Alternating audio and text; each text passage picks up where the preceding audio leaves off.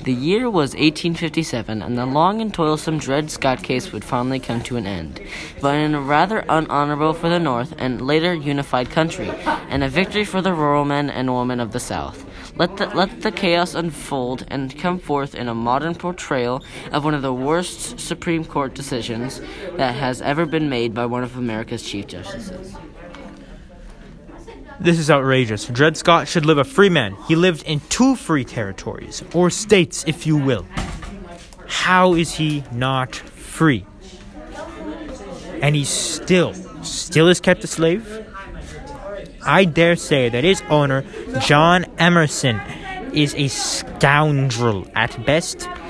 What he did was essentially like following Canada's rule while being in America. Legally, Dred Scott was John Emerson's property. The Constitution protects his property. He should not lose his property just because he resides in a free state for a short period of time. He is still a piece of property and should not be free. It is like saying finders keepers, losers weepers, while the other person owns the thing you claim to have found.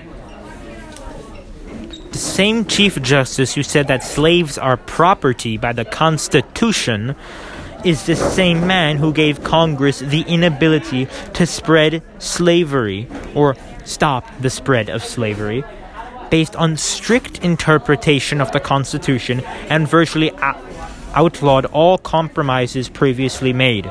The Missouri Compromise does not matter anymore. The Compromise of 1850 is gone and rubbish. Therefore, it should be voided as illegal and this Chief Justice fired. The Constitution's interpretation of the subject is the subject. Why should you care if one takes it differently than the other? Plus, many of these compromises have led to temporary peace, but even more hated for the opposing side. Then so be it. If you aren't listening or aren't willing to come to a decision that Dred Scott should have been a free man, then so be it. Eventually, things will go haywire, and both you and me will face each other once again. As I've said many times before, Dred Scott should have been a free man, and what happened to him was completely unjust by any means.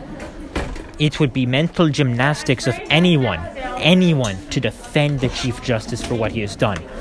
And I'm very much sure that all the future generations, no matter how many years from now, will despise him.